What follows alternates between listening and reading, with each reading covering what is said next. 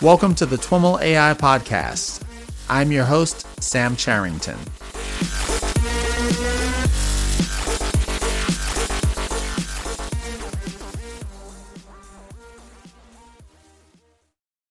I am here with Stefano Erman, who is an assistant professor at Stanford University. Stefano and I connected after his presentation at the recent Rework Deep Learning Summit, where he spoke on machine learning for sustainability. Stefano, why don't you say hi to the audience? Hi, everybody. Thanks, Sam, for the invitation. It's great to be here with you today. I'm really excited to have you on the show. I enjoyed your presentation and spent a little bit of time looking into some of the work that your group is doing at Stanford, and I found a really interesting mix of fundamental research into machine learning techniques, as well as a strong interest in a particular application area, notably sustainability. So why don't you get us started by talking about, how those two kind of meld for you and how you arrived at your area of focus? Sure, yeah. So a lot of the research that we do in my group is really at the foundation, artificial intelligence and machine learning. So we do a lot of work on probabilistic modeling of data, developing scalable and accurate inference techniques for high-dimensional probabilistic models of data, knowledge representation, and decision-making under uncertainty techniques. So we're really interested in the whole pipeline of going from data to extracting knowledge, extracting insights from the data, to using these insights to improve the way we make decisions. And as a lot of the work is really foundational, so we prove theorems, develop algorithms, develop new models. But we also like to think about real-world problems. And I'm particularly excited about new applications areas for AI and machine learning. And as you mentioned, one that I'm really excited about is this new area of computational sustainability, where we're trying to apply computer science techniques and generally use ideas from computational thinking to help solve and address some of the big sustainability issues of our times. And these include things like poverty or environmental issues or sustainable energy problems, natural resource management, problems in ecology, and so forth. So I'm very, very interested in finding ways to use these new amazing technologies that we've been developing in the past 10 or 20 years in AI and machine learning and use them to address problems that are extremely important, I think, but perhaps they are not studied as much as they should in the field of machine learning and AI. I think you're right that they're not studied as much as they should be. How did you arrive at that research focus as opposed to one of the more popular or buzzworthy areas like robotics and or even here in the Valley, getting people to click on ads? Right. So it all started with my PhD, actually. So I did my PhD in computer science at Cornell University. And right when I joined, my advisor had just received a big grant from NSF, an expedition in computing, to start a whole new research area in computer science.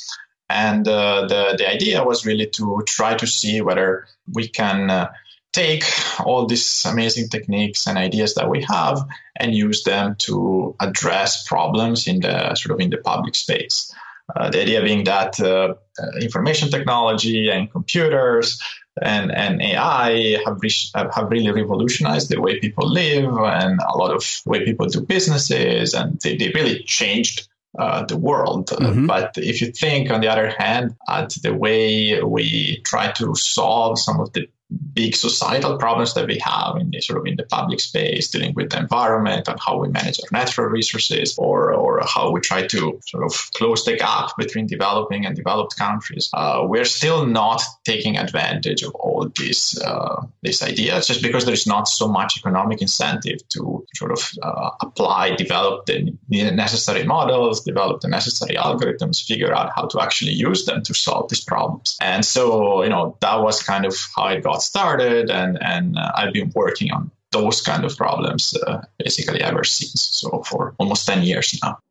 Very nice. Now, in your presentation, you shared some statistics around the impact of the problems that you're going after with regard to poverty and food security and the environment. You know, in many ways, I think it's kind of obvious that these are important issues, but like you say, in a lot of ways, they're understudied because of the lack of a driving economic incentive. You know, can you share some of those stats, or at least the ones that inspire you to continue pursuing this work? Right. Like I was actually looking at the 2030 Agenda for Sustainable Development that was recently adopted by the United Nations. And if you look at the kind of problems that were sort of identified as being some of the big societal challenges that sort of all the governments in the world should be working together to address, we see things like ending extreme poverty.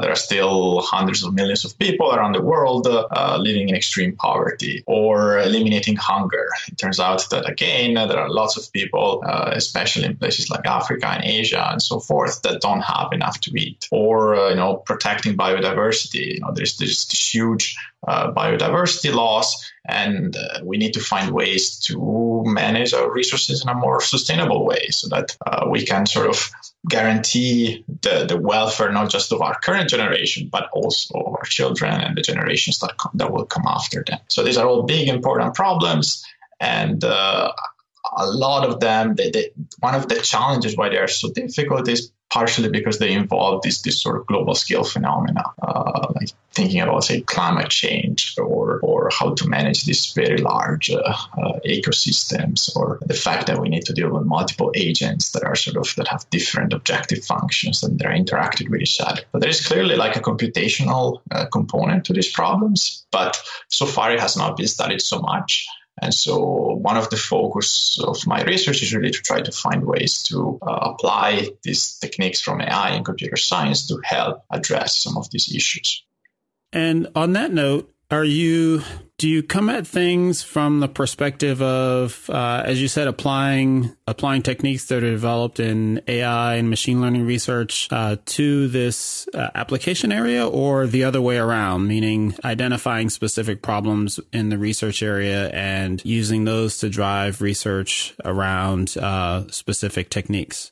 That's a great question. I actually like to think of it as a two-way street, where from so yes and yes. Yes. On the one hand, sometimes we start with a problem and we realize that maybe we don't have the tools right now, or we don't have the right models to address that problem. And that often happens because this problem have not been studied so much in computer science. So there's always some aspect of these problems that has not been studied before, or some variation that sort of gives rise to a new problem, and that will require new models, new algorithms, and we can sort of publish our papers in sort of top AI and machine learning conferences. And on the other hand, we also like to do a lot of foundational research, and so sometimes we know about all the capabilities sort of that we have right now at the cutting edge of AI and machine learning. So just by talking with my colleagues at Stanford, sometimes I hear about, I ask them what are the problems that they are working on, and we try to find ways to use these new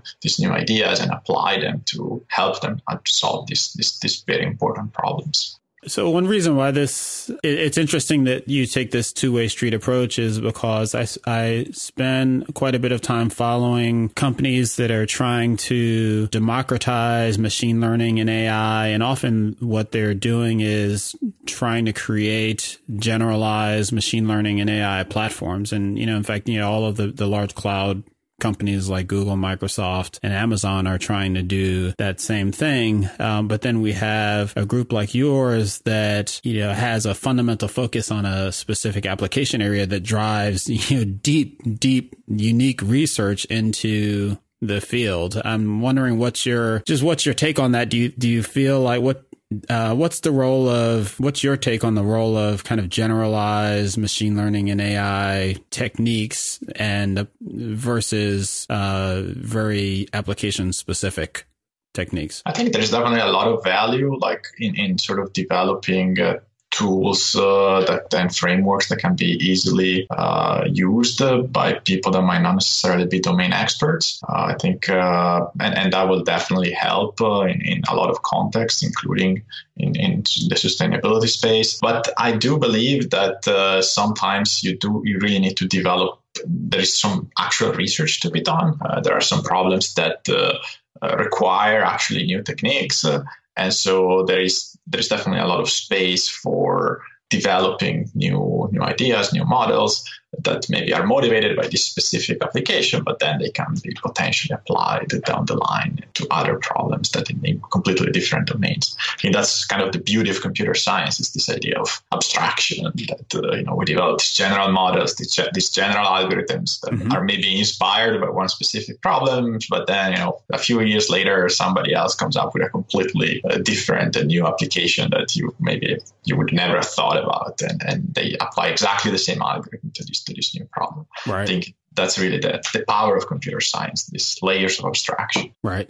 Right. So let's maybe try to get more concrete and talk through some of the specific research that your group is doing and how it's uniquely applied in this application area. And one of the papers that I came across on your group's website, which I'll link to in the show notes, is one on deep Gaussian process for crop yield prediction based on remote sensing data.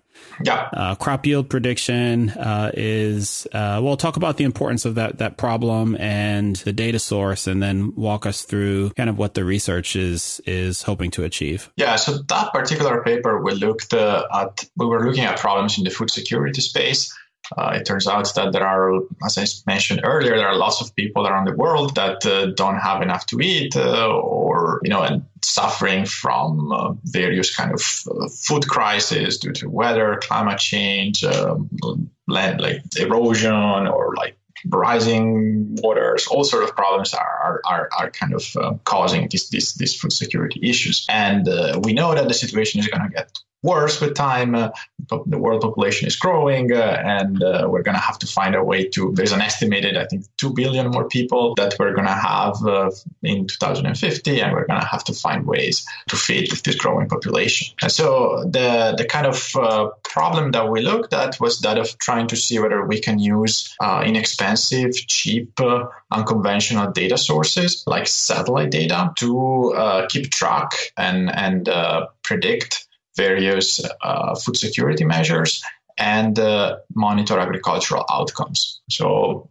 in particular, we try to develop these machine learning techniques to predict, just by looking at the images of the Earth from space, to predict how the kind of level of agricultural productivity of a geographical area just by looking at it from space. So essentially, we developed some machine learning models that can track the growth of plants from space and use that information to predict ahead of time how much in that particular application we're looking at soybeans, but since then we've extended it to corn and other crops.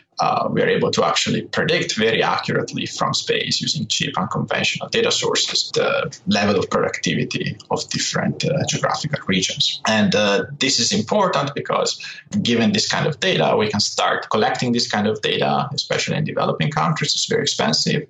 We don't have much data on this kind of measures in places like Africa. And so if we had a way to measure this, say, crop yields or other food security measures like stunting or things like that, that could be extremely useful to improve the kind of policies that both governments and NGO use, things like predicting whether there's going to be a famine in a certain region or whether a certain government should stock more, increase the levels of sort of food reserves in case that there's an emergency and things like that. And so in this particular case, remote sensing data, the satellite imagery, where did that come from? Is this Google Maps type data, for example, or Google Earth type data, or a government or proprietary data source? It's actually publicly available data. We were using data from NASA,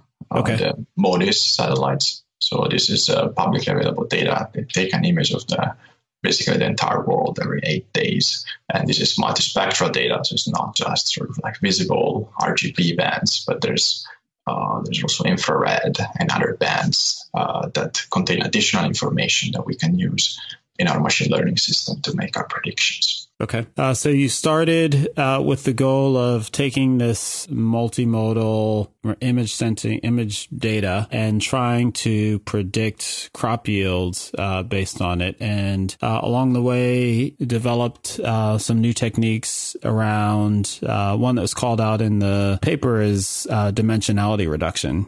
Can we spend some time talking about that particular technique and its novelty, and even the step before that, for folks that aren't familiar with it? What is dimensionality reduction and why is it important in this problem space? Yeah, so the challenge in this for this kind of application is that we didn't have a whole lot of training data available. Like these days, if you have a lot of training data, then you can take a sufficiently high capacity model, like a big, large neural network, say, and there is a high chance that with a sufficiently large amount of training data, you will be able to do a pretty good job at predicting these kind of outcomes that we care about.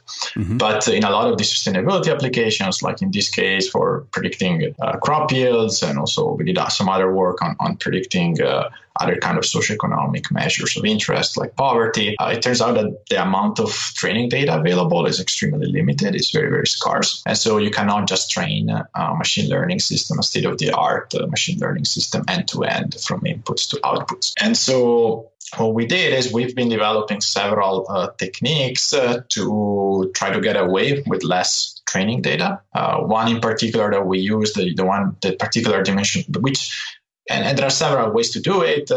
Sometimes, and essentially, in all the cases, we either do transfer learning, so we try to use some proxy for the measures that we care about to get some signal and maybe pre-train the system and learn something useful about the structure of this kind of multispectral images that we use as input, or we use some kind of prior knowledge. Maybe something about something that we know about the outcomes that we're trying to predict, or relationships between input and outputs, and we can use it. We can sort of put that into the system to make sure that we can basically get very good results, even when we don't have a whole lot of training data. In this particular context, the dimensionality reduction technique that we used was an idea that we had to essentially reduce the dimensionality of the inputs.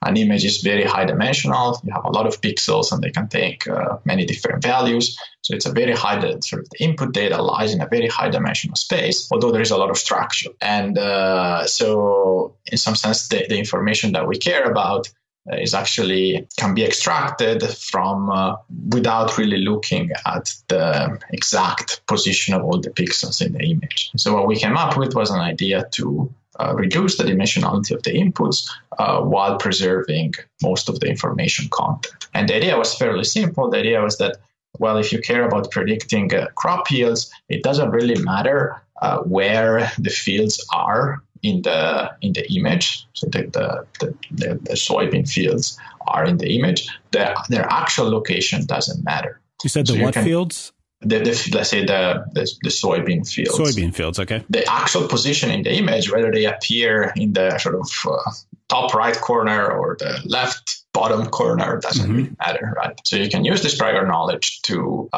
essentially reduce the dimensionality of the inputs while preserving the information content. And that makes learning the problem easier. So when I think about the image problem, in what way is that a high dimensionality problem? And, how do those dimensions correspond to the actual problem space? Well, you have basically one dimension for every pixel in the image. So if you have, like 1,000 by 1,000 pixels, there you have like 1,000,000 dimensions for your inputs. And that's essentially what's causing the problem. It's very high dimensional, and so it's known that a lot of machine learning algorithms, a lot of algorithms in computer science, they suffer from this curse of dimensionality problem. That as the dimensionality grows, the volume of objects grows exponentially fast. And so kind of the coverage that you have of this very high dimensional space by getting samples that you have from your training data is extremely, extremely sparse. which is so high dimensional, and you have like so few points that makes it very different to sort of infer something about what is going on in this very high dimensional space. And so you have to use some kind of prior knowledge to realize that actually, there are certain things that don't really matter, that we are looking for things that maybe are translational invariant, or maybe, we know that some bands don't matter, or we have some kind of inductive bias on that we can use to and put that knowledge into the system so that we can still do something useful, even though the inputs are so high dimensional. Mm-hmm. So in this case, dimensionality reduction, another way of thinking about that is just getting your machine learning algorithm to focus on the important parts of the thing that you're trying to train it on, as opposed to the entire space of the images. Exactly, yes. And so you mentioned another thing you mentioned in terms of techniques for accomplishing this is transfer learning, which is applying pre-existing models as kind of starter models to training application-specific models. Is that the way you would describe that? Yeah. So the idea is that you typically have a task in the case of machine learning that you want to solve, and maybe you have a limited amount of training data for that task. And so you can set up a different but related machine learning task for which you have plenty of training data available. And by trying to learn how to solve this new task, the hope is that you're going to learn something useful. You're going to learn some skills that then you can transfer to your original machine learning problem that you cared about. And this is often done with models trained on like ImageNet data, for example. Is that something that you guys did in particular, or did you apply other models to this particular problem? And how did you go about thinking about, where to start? Yeah, so that's the ImageNet is often a great place to start with if you're dealing with sort of natural images. One challenge in our application domain is that we were looking at satellite images, which look very, very different from the kind of images that you can find in ImageNet. Mm-hmm. They are not object-centric, like there's not a single object in the middle, like you typically have in ImageNet. They are taken sort of like from this bird's eye perspective, which is very different from ImageNet. They have more bands, so it's not just RGB, but you have a whole set of other bands that you don't typically have in ImageNet. And so the kind of typical features that a network, say a convolutional neural network pre-trained on ImageNet, is able to discover do not work well when dealing with satellite images. Mm-hmm. And so what we did was to come up with other transfer learning ideas. This was actually for a slightly different problem in which we were trying to predict the distribution of wealth and poverty, in this case, in developing countries. Again, we were trying to do this using cheap, unconventional data sources. In this case, we were using high-resolution satellite images. While there is very little data on poverty, there are many African countries that have not taken a nationally representative survey, maybe in a decade or so. Satellite images are available in basically every part of the world. They get updated very frequently.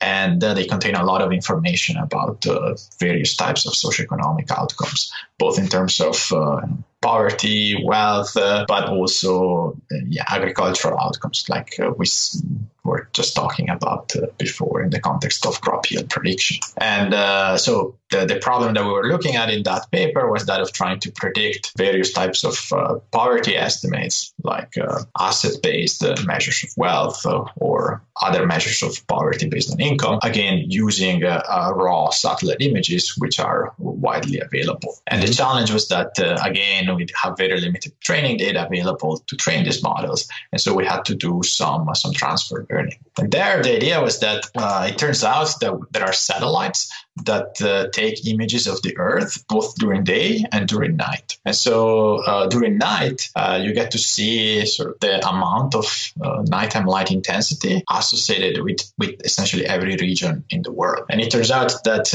nighttime light intensity is heavily correlated with the level of economic activity. Like if you haven't seen it, you should try to see the difference between, say, North Korea and South Korea. Mm-hmm. You're going to see that South Korea almost looks like an island at night because North Korea is so dark at night. And so the idea there was to see whether we can train a machine learning model to predict the amount of nighttime light intensity for many, many locations across the world just by looking at the corresponding daytime images. And we could do that. And this is a task for which we have essentially an infinite amount of training data, because these satellites are continuously taking images both during day and during night. And the hope was that by training the model to solve this task, it would discover features that are somehow related to the level of economic activity. And it turns out that it is indeed the case. It turns out that if you train a convolutional neural net to solve this task,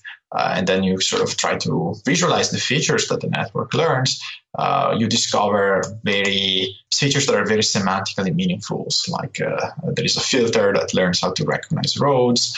Other filters try to identify different types of houses or other features of the landscape, like farmland, whether there are roads with lots of traffic or not, even swimming pools. And the nice thing was that this was all discovered in an unsupervised way. Like we never told the network, look for houses or provide labels of what a road is or what a house is or what a swimming pool is. It really discovered these semantically meaningful features by itself, purely by solving this transfer learning task of trying to predict nighttime light intensity from daytime images. And then what we did was to use these features that we learned in this transfer learning task to actually predict the various poverty measures that we cared about. And because we had such good features, again, we were able to get very high accuracy, even though we had a very limited amount of training data corresponding to these poverty metrics that we cared about predicting. Wow, very, very interesting. What do you recall the name of the paper where you described the transfer learning technique? So we had two papers on this. There was a paper, a AAAI, which is called Transfer Learning from Deep Features for Remote Sensing and Poverty Mapping. Mm-hmm. And then we had a follow-up paper on Science called Combining Satellite Imagery and Machine Learning to Predict Poverty, where we actually detailed the kind of results that we got in predicting poverty across 5 African countries. And we showed that it can really outperform all the previously existing techniques by a large margin. So in what we're, without totally losing our place on the crop yield prediction, maybe can you talk through some of the techniques that went into the transfer learning work? So that's essentially the key, sort of the gist of the idea of the transfer learning, trying to find a task that is somehow correlated with the one you care about, but for which you have a lot of training data. We didn't actually use transfer learning for the crop yield prediction. We just used the dimensionality reduction. The other thing we used was an idea called semi-supervised learning, which is another approach that you can use when you have a small amount of labeled training data and a potentially very large amount of unlabeled training data, which is, for example, the case in our applications where we have a lot of satellite images, but we have a very small amount of labels corresponding to sort of the amount of soybeans that were produced in different regions, or the poverty, sort of like survey-based measures of poverty in developing countries. And the kind of technique that we used to do semi-supervised learning in this case is a combination of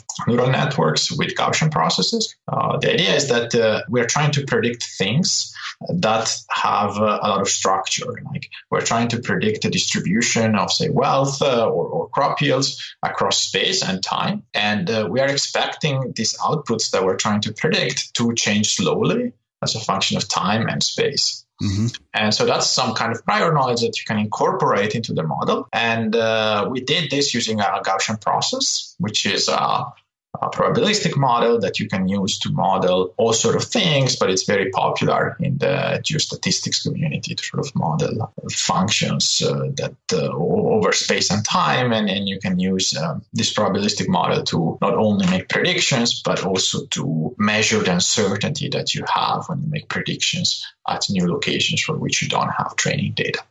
And so is the Gaussian process primarily used spatially, as you just mentioned, or is it also used in time, meaning I've got a label at some point in time, but I don't know how the value of that label changes over time. So we apply a Gaussian to that, or both of the above? Both of the above, yeah, in our case. We were looking both over space and time. Okay. So in general, you can use Gaussian processes over any kind of input space. They're often used to model functions of the change sort of over space and time. And the key thing that we did was to combine these with neural networks. For each location in space and time, we have a corresponding image that is collected by a satellite. And so we somehow want to include that information to inform the predictions that are made by this Gaussian process. Mm-hmm. And the idea was that we could somehow extract features from an image using a convolutional neural network and then use these features to gather sort of the spatial and temporal structure of the problem to make predictions. And the nice thing about the Gaussian process is that it not only allows you to make predictions, but again, it lets you quantify the uncertainty that you have when you make predictions and new unlabeled data points. And so our idea of doing semi-supervised learning was to sort of jointly train the neural network and the Gaussian process in order to achieve a good fit at the points for which we had actual labels, while at the same time trying to minimize the uncertainty at points for which we don't have labels, points for which we have the inputs, but we don't have the outputs. And it turns out that even though we don't have the actual sort of output for these unlabeled data points, the Gaussian process will still be able to make a prediction and will still be able to quantify the uncertainty of this prediction. So we can jointly train both of them to actually minimize this measure of uncertainty. And that's essentially how we use the unlabeled data points together with the labeled ones to in this semi-supervised learning framework. And in some sense, it's a form of regularization that is sort of forcing the model to look for features that are not only useful for the labeled data points, but they are also relevant for the unlabeled data points.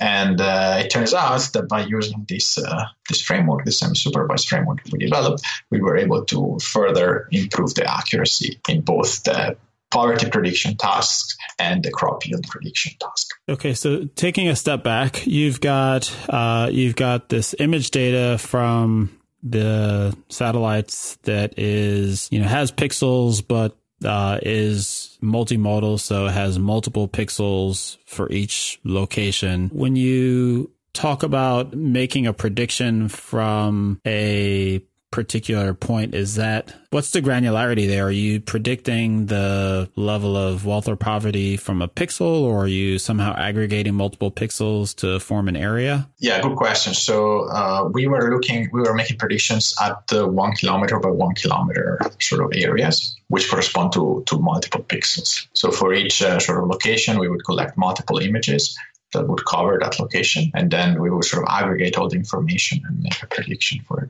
that area. Okay. And so you've got all this input data. You're feeding that input data into a convolutional neural net, which is essentially taking kind of various chunks of the images and translating them, rotating them, things like that, to try to identify what are the salient features within the images. Yep. And then I guess the question that I'm getting at is how and, where do you marry the Gaussian stuff with the CNN stuff? Is that a training? Is that a step that's taken in the training? Is that a feature of the model architecture? How do they tie together? Yeah, you can think of it as both. So you can sort of think that there is one neural network making prediction at each different location, but then all the predictions that are made across different locations are all tied together because we know that the outputs are spatially correlated. So if you take two locations that are close to each other, we know that we sort of expect the outcomes that we're trying to predict to be more similar if the locations are close to each other. And we know that empirically, if you plot a variogram that's measuring this, there is a lot of spatial correlation in these kind of things that we're trying to predict. And so you can imagine the Gaussian process as an extra layer in your neural network at the very end that is kind of tying together, coupling together all the outputs of these of the predictions made by all these various convolutional neural networks. And by using this, you can sort of exploit this prior knowledge that you have about the spatial and potentially temporal dependencies across the outputs. How many layers did the network end up having? Do you recall? We experimented with several architectures. I think the one in the science paper, it was based on a VGG network. More recently, we've been playing with ResNet, so 50 layers. And those tend to work even better. And do you have a sense for the relative performance, with and without the Gaussian layer? Or I imagine that's what you talked about in your paper. But was that, fundamentally, did the Gaussian layer make this possible, or was it adding an incremental boost in performance?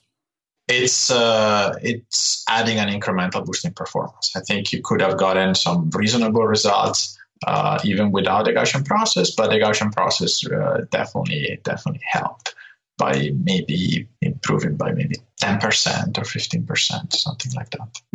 Was there anything in particular else that you learned about the process of architecting networks for this type of problem in the context of this work? Well, one thing, the thing that matters the most is that somehow there is it's quite interesting how we started trying to sort of inspire the architectures and try out networks that were sort of loosely inspired by what our domain experts would tell us was important. Say in the context of crop yield prediction, there has been quite a bit of work in the remote sensing literature in coming up with handcrafted features and various types of indexes, combination of various bands that they think are going to be predictive of vegetation growth and therefore also crop yields.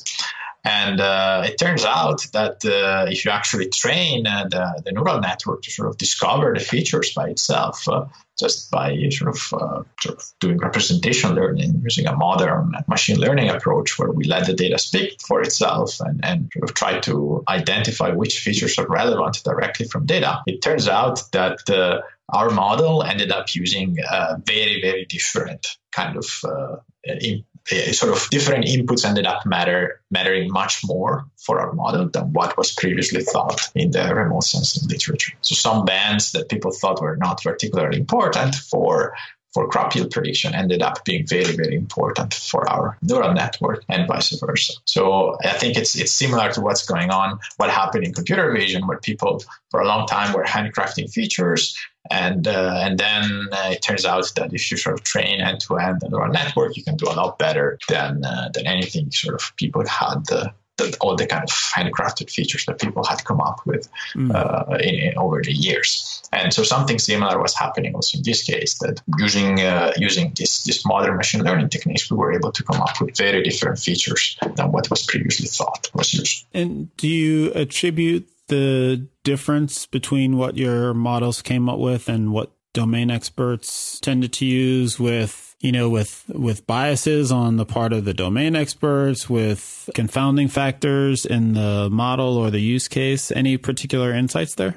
So unfortunately, these neural networks are very powerful at making predictions, but it can be hard to really, they're not very interpretable. So right, it can be very hard to figure out exactly what they're doing. We talk about that problem quite a bit on the show. So. Right. So we had the same issues and sort of trying to understand and trying to explain what this model is doing was very hard. And so we don't have a good sense of why at the moment. It's something we're actually actively researching, and we're really trying to understand what is this model capturing and why does it perform so much better than previous techniques. But I think we're going to need probably entirely new techniques to figure out these issues in a more principled way. Mm-hmm. When you describe the approach of using the nighttime imagery to train the model on the daytime imagery, it reminded me a little bit of another one of your recent papers, also a AAA paper from this year on the label-free supervision of neural networks with physics. And so there are a lot of parallels there, but this one, the context in which it's talked about in this paper is kind of an interesting one where you've got models that you're trying to predict. Well, I guess I should allow you to explain.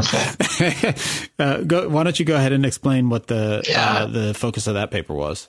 Sure. So, it fits into the one of the general themes that I'm very excited about, which is this idea of trying to incorporate domain knowledge into machine learning systems. Yes. So find ways to provide supervision that are alternative to coming up with millions of labeled examples. And so the idea of doing semi-supervised learning, the idea of doing transfer learning, the idea of sort of doing the various dimensionality reduction techniques fits into this broader agenda of sort of like trying to see whether we can go beyond this labeling, which is really a major bottleneck and is really preventing us from applying these machine learning techniques in domains like the kind of applications we are interested in the sustainability space, where the labels are just not available. And even if you wanted more labels, you could not get them. Right. Like we were a couple of months ago, I sent we were running our model in Somalia. We were making poverty predictions in Somalia for the World Bank. And that's a country where they were telling me how they cannot even send their people on the ground to collect data because it's just too dangerous. And so we are literally looking at problems where getting labels is not possible or it's just too expensive. And so we need to think about different ways to put in to incorporate domain knowledge into machine learning systems. And this particular AAAI paper that you mentioned, we were looking at whether we can use prior domain knowledge, like knowledge about the laws of physics, to supervise object detectors in that case. So supervise convolutional neural networks and teach them how to recognize objects by providing sort of this high-level description of the kind of things the network should be looking for. So even though we don't have a precise label of saying, okay, here's the object that you should be looking for, one thing that we tried was to see whether it's possible to learn how to recognize these objects by providing a high-level description, like something like a loose description of the dynamics of the kinematics of the object. And we showed in that paper that it's possible in some cases. We provide some proof of concept demonstration that it's possible, for example, to train a convolutional neural network to recognize objects moving, falling sort of through the air, just by providing some prior knowledge about gravity, essentially, just by saying, well, I know that if an object is falling it's moving through the air, then there is gravity, and so the trajectory will form a parabola. Just by using this prior knowledge, it turns out it was sufficient to learn how to recognize objects moving in a video.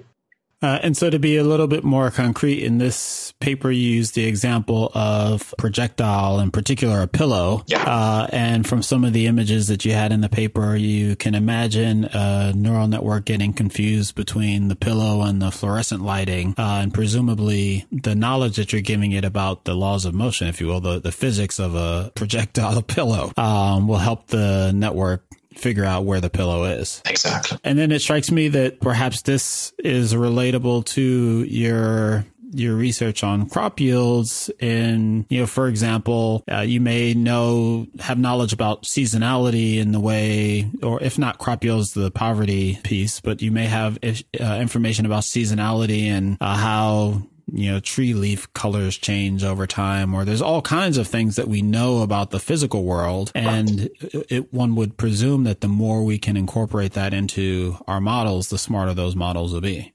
Right. And so how exactly do you incorporate that into a model? Is it an algebraic representation of some sort, or?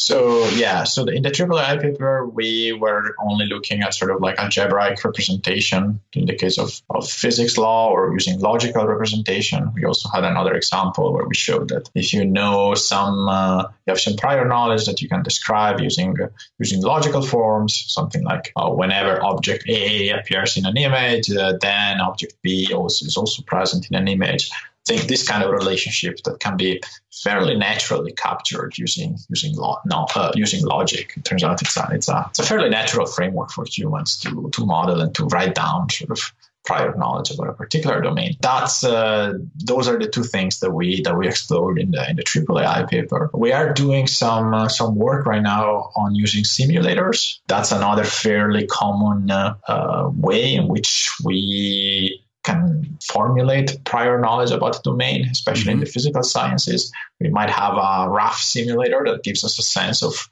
how a particular physical system behaves. And the question was whether some of the things we're exploring right now is to see how to incorporate say a simulator and put it together with data, unlabeled data, and see whether we can combine these things together and use the knowledge that is sort of inherently present in the simulator to provide supervision to say neural networks. Mm-hmm.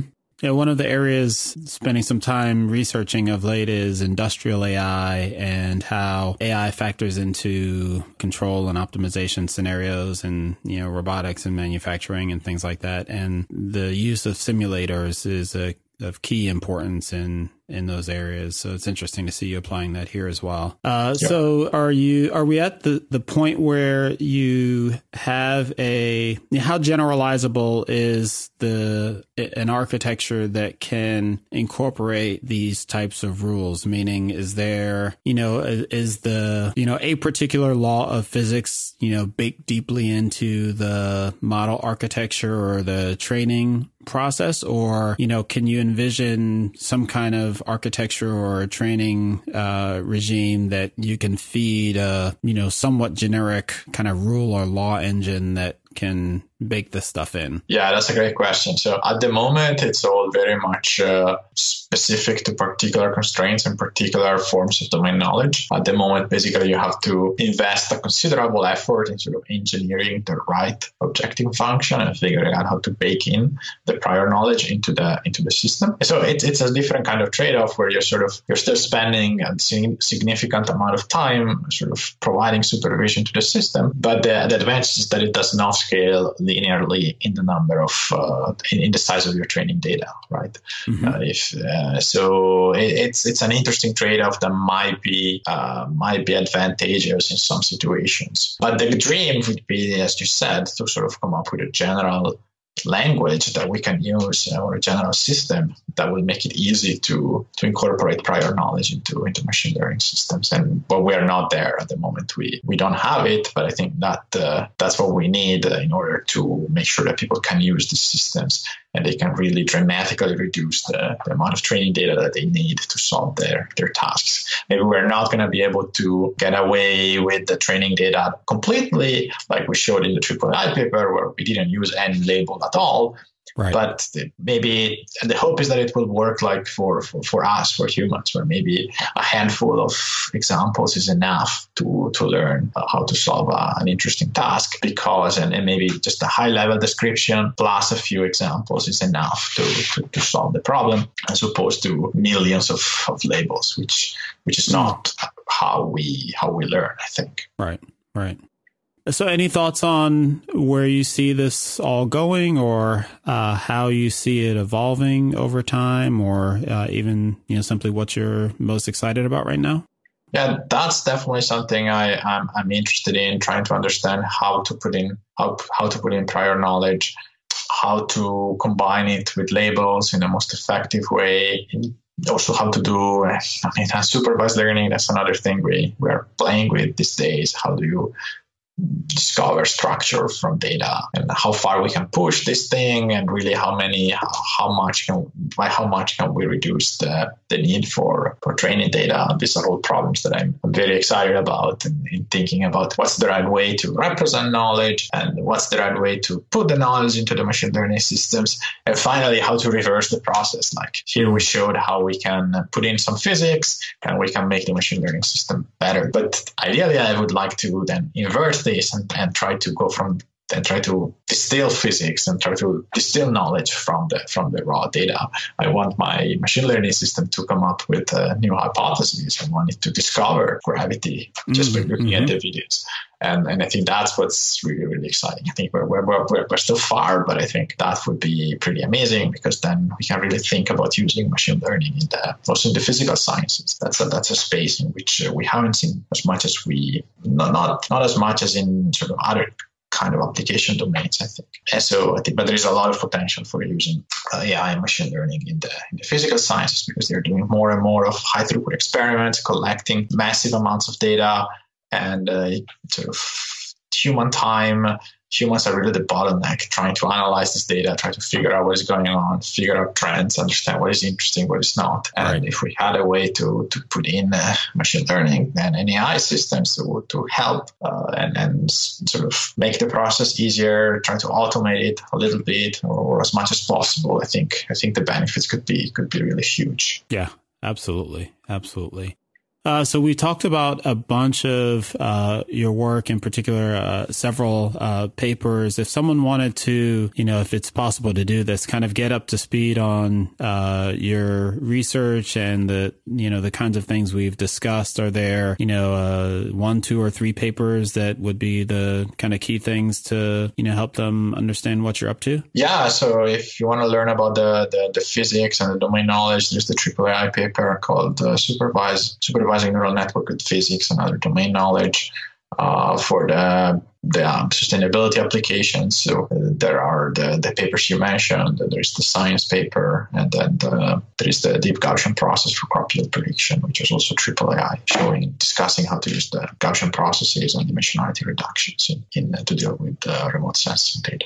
So those are the right places to start. Yeah.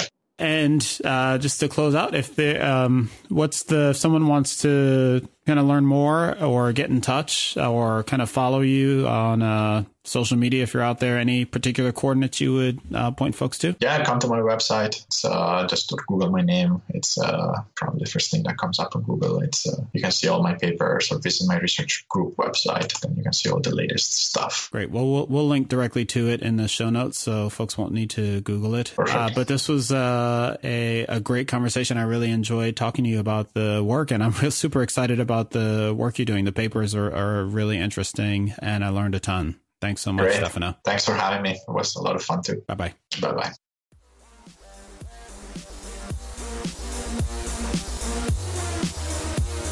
All right, everyone, that's our show for today. Once again, thanks so much for listening and for your continued support. Don't forget to share your favorite quote from this show to get one of our new stickers. You can share them via the show notes page, via Twitter, via our Facebook page, or via a comment on YouTube or SoundCloud. Please use the hashtag TWIMLAI on Twitter. The notes for this show will be up on twimlai.com/talk/15, where you'll find links to Stefano and the various resources mentioned in the show. Thanks so much for listening, and catch you next time.